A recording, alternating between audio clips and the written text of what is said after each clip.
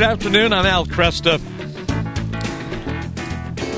It's hard to believe, at least for me it's hard to believe, April 2nd of 2005 saw the passing from this earth of John Paul II, St. John Paul II. I'll tell you, I can remember very well because I stayed on the air for I don't know how many hours straight. If you recall, there was almost what you would call a death watch.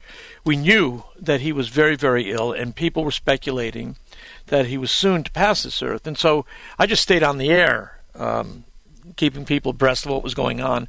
And during that time, I wish I could remember how many hours. I'd say at least 12 hours that I was on the air. I remember going over John Paul II's life. I had his encyclicals with me, and you're always trying to come up with things to say if you have to fill time like that. And I was able to really get, in that kind of concentrated way, an overview of all that he had accomplished.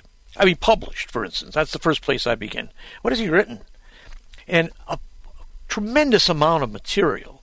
Then you look over his history, of course, the way he lived under the Nazis, under the communists, the liberation of Poland. You can take a look at his championing of religious liberty, and I was blown away by how much he had actually accomplished. Now, some of you may have already felt that before his death, but it was in that concentrated period of roughly 12 hours of watching him die that it really hit me how remarkable and productive a man he had been. Well, I'm glad to say that longtime friend Patrick Novecosky has put together a wonderful book called 100 Ways John Paul II Has Changed the World.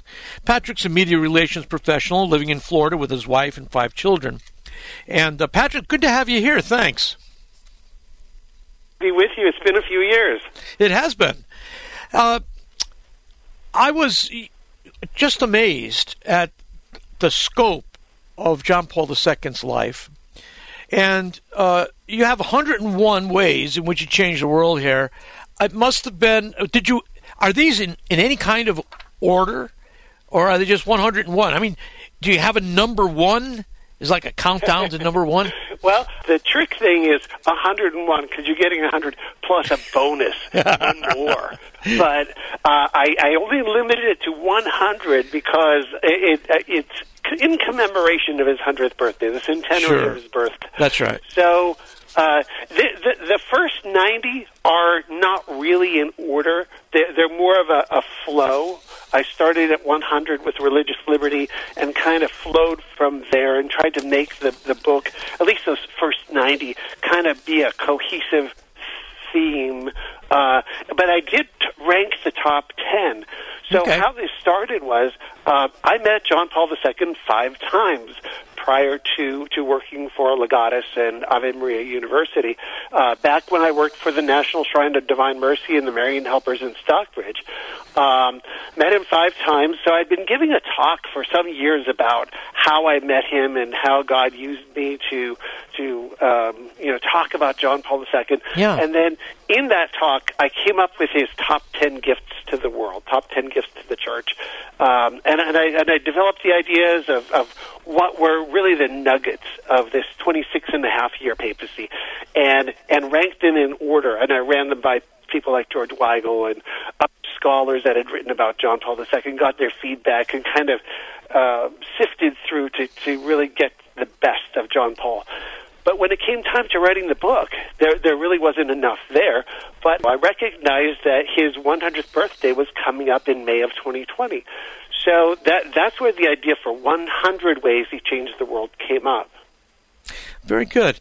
You mentioned him 5 times. How many? You say 5 times you encountered him. 5 times, yeah. Yeah. Tell me a little bit about that. What were the circumstances? Well, so I was born and raised in Canada. I came to the United States in 1996, worked for You Magazine in Southern California for about a year.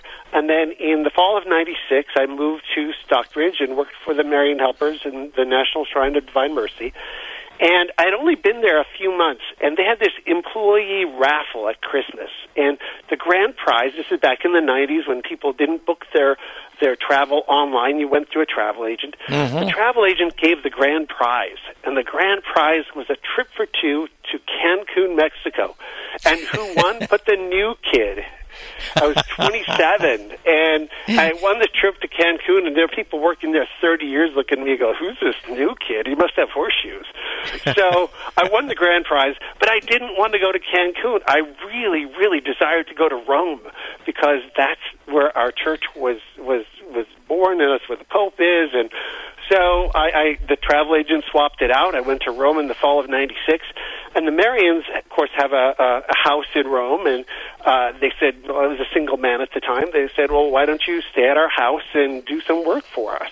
I was writing, I was associate editor of the Marian Helper magazine, and John Paul had asked the Marians to help the re-evangelization of Eastern Europe after the fall of communism. And so they sent this cub reporter out to the countries of Eastern Europe to write about their needs there. And my first stop was Rome. And they said, well, while you're in Rome, would you like to meet the Pope? And I said, well, do you need to ask? If there's a list, just put me on the list. Yeah. So I prayed to St. Therese because I have a great devotion to her. She went to Rome. She met the Pope. So I said, Therese, come on, put in a good word for me. You met the Pope. And lo and behold, I met John Paul II on October 1st, 1997. Just happened to be her feast day. And not only that, but the day before the prayer, the day the prayer was answered, the day the call came in, was September 30th, 1997, which was the centenary of her death. Wow. So I owe great debt to St. Therese for her intercession, for starting this whole thing off for me. Yeah, I think it was William Temple who said, when I pray, coincidences happen. When I don't pray, they don't happen. So, Amen. These are clearly answers to prayer. What was his health like at that time when you met him? In '97, he had broken his leg in '94, I think it was, and his physical health started to decline slowly over the years after that. The first time I met him, he looked tanned, he looked healthy, he walked without any assistance. I went back in '98, and he looked less well. Yeah. He looked tired. I could see that.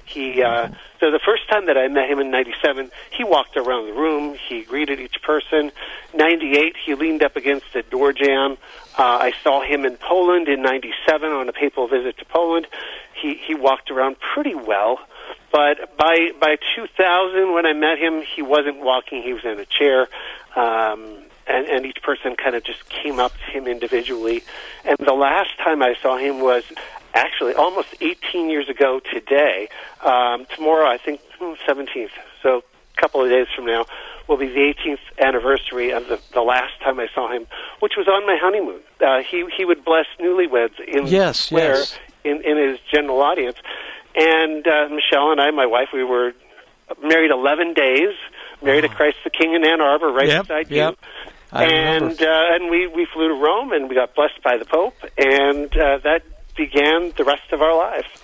It's amazing how quickly time passes. Amen. I remember when you were single. All right. It doesn't seem like that long ago. No. Well, let's go over some of these of the 100 ways in which John Paul II changed the world. Why don't you start with what we might be most surprised by? Yeah, most people don't know the impact he had on Africa. That was one that really, really surprised me. He went to about 2/3 to 3/4 of the countries in Africa. He visited. He had a special synod on Africa and wrote a document, Ecclesia in Africa, which had a profound impact on the whole continent. I really believe that, I mean, we see all the vocations coming out of Africa. We see how the church is alive in Africa. John Paul appointed Africans to some of the highest places in the Curia in Rome. He expanded the College of Cardinals and included many Africans. And because of his travels, because of his passion for the faith and spreading that to Africa, I really believe that a lot of the fruit that's coming out of Africa today is because of his work. And so that's something that we didn't hear a lot about. And we'd hear that, he's on another trip because he made 104 trips outside of Italy, and traveled. Basically, if you would add up all of his air miles, he went around the world 30 times. So he was busy. And we're very American-centric with the news that we get here, even from the Catholic press. But he had a profound impact on Africa, so that was one. Did he appoint Cardinal Arinze? I believe he did. Yeah. Wow. So he had a profound effect on Africa. Were there other geographic locations that he had special impact on? Yeah, China and Russia are the two that he had a special attention to, I think. China because, of course, the communist government in China and the restrictions on the spread of the faith and the practice of the faith. But every time, he had a great diplomatic outreach to China. And he also, every time he got close to China, he would broadcast messages into China through the radio from neighboring countries. A special message for the Chinese people. So, the diplomacy and the faith outreach and really supporting the faithful in China the best he could with the restrictions that were in place. Also, with Russia, I think one of the greatest disappointments of his papacy was that he wasn't able to make an apostolic journey to Russia. Right. And it wasn't because the government didn't want him. Both Boris Yeltsin and, I forget his name, the other leader of Russia, Gorbachev, both invited him to come to Russia. But he felt he couldn't if there was an impediment from the Russian Orthodox Patriarch. Right.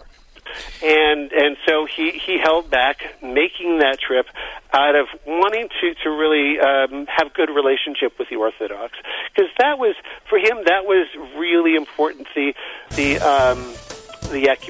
ecumenical outreach. Yeah. He was hoping to restore full communion at the beginning of his papacy. Yeah. And he was unable to do that in spite of his outreach to the Russian Orthodox.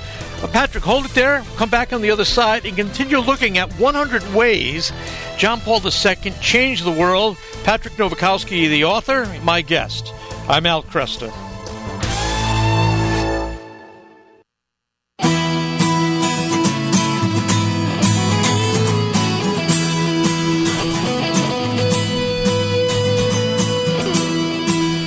Good afternoon, I'm Al Kresta, looking over 100 ways John Paul II changed the world. My guest, Patrick Novecosky, is the author of a book by that name, 100 Ways John Paul II Has Changed the World. And we've been just going over a few of them, the importance of his visits to Africa, the frustration he felt at not being able to get to Russia or to establish better ecumenical relations with the Russian Orthodox and the Eastern Orthodox in general. One of the things that people often talk about, Patrick, in terms of John Paul II's influence, has been his influence on vocations. And you hear people use the phrase, we have a generation of John Paul II priests now.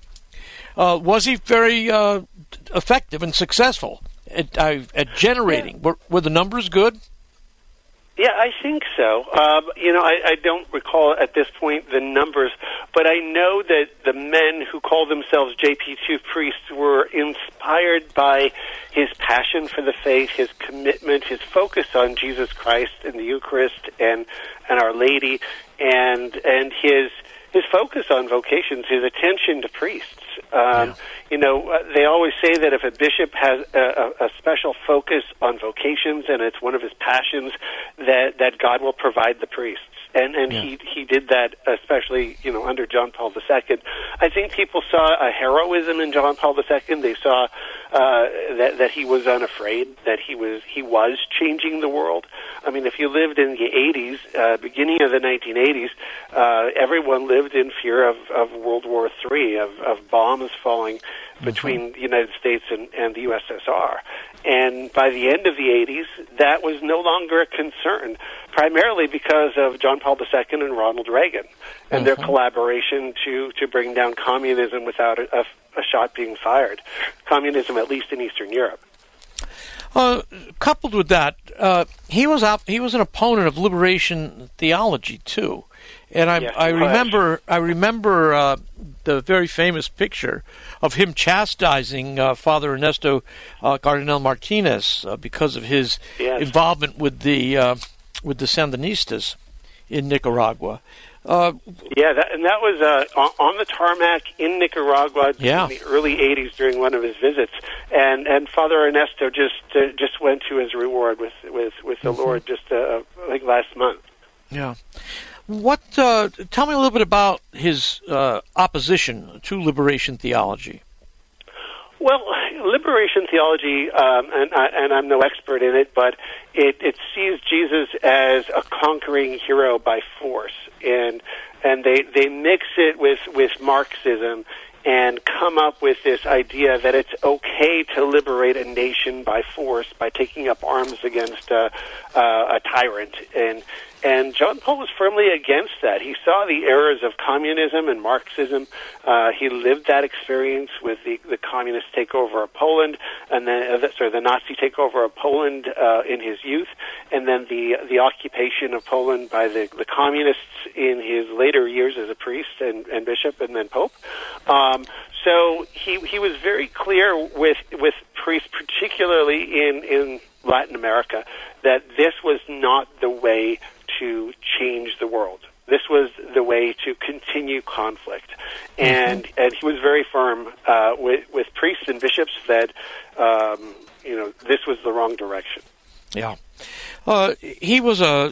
You also have a section here about his stand against socialism.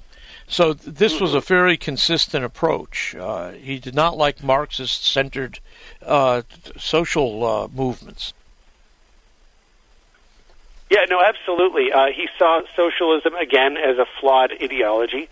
He had lived under socialism, in Poland as a young man, and he understood how it corrupted the working class. He also pointed to Leo XIII as a prophetic voice. The 100th anniversary of Leo's Rerum Novarum, John Paul reiterated the Catholic condemnation of socialism.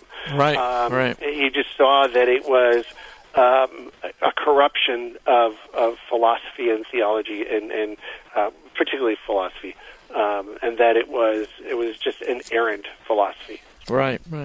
He also opposed unfettered capitalism too.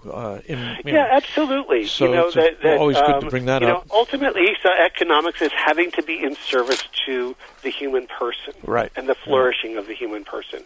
And when there were the capitalism without control, without the common good being kept in mind, that was also an errant philosophy. And he was very clear, particularly with the United States, that because the United States was a world economic leader, it also needed to be a leader in freedom and economic justice. Tell me, I've met a few people who served him as Swiss guards. I noticed that you have that here, too, that he had special care for the Swiss guards. Yeah. Tell me about that. Yeah, I think you and I know some of the same people, Mary Lensler and yes. Vidmer. That's right. I guess we do. Yeah. I mean, they were. He was like a father to them. I mean, the Swiss Guard people have to understand these are young Catholic men who are most of them away from home for the first time, and many of them are deprived of going home for the holidays and being in contact with their families, and he saw that in them. He understood that this was a sacrifice. I mean, it was a privilege because they were among the elite of their country. It was a great honor to serve the Pope and protect the Pope, but that it also came with sacrifice. And so he was like a father to them, a father figure, and I think he took particular care in paying attention to these men and challenging them not only to be in Rome for their year or years of service as soldiers, but also that this was a time to sharpen their spiritual life. And so he challenged them in that way, but he was also there as like a father figure for them. We've been going over some of the things that might surprise people. Let's go to those top 10, though, that you have. Number 10, he renewed devotion to the Blessed Mother. Yeah, I mean, he totus tuus was his motto, not only as Pope, but it was his motto as a bishop. He became a bishop in 1958, and he took that as his motto. He lost his mother. She died when he was about 9 years old. Mm-hmm. And it left a wound in him, a hole. And his father said to him, now Our Lady is your mother. And I think it was like our Lord giving Mary to St. John at the foot of the cross. It was like John Paul's father saying, here is your mother. Yeah. And he had a great devotion to Mary, as most people that study him know.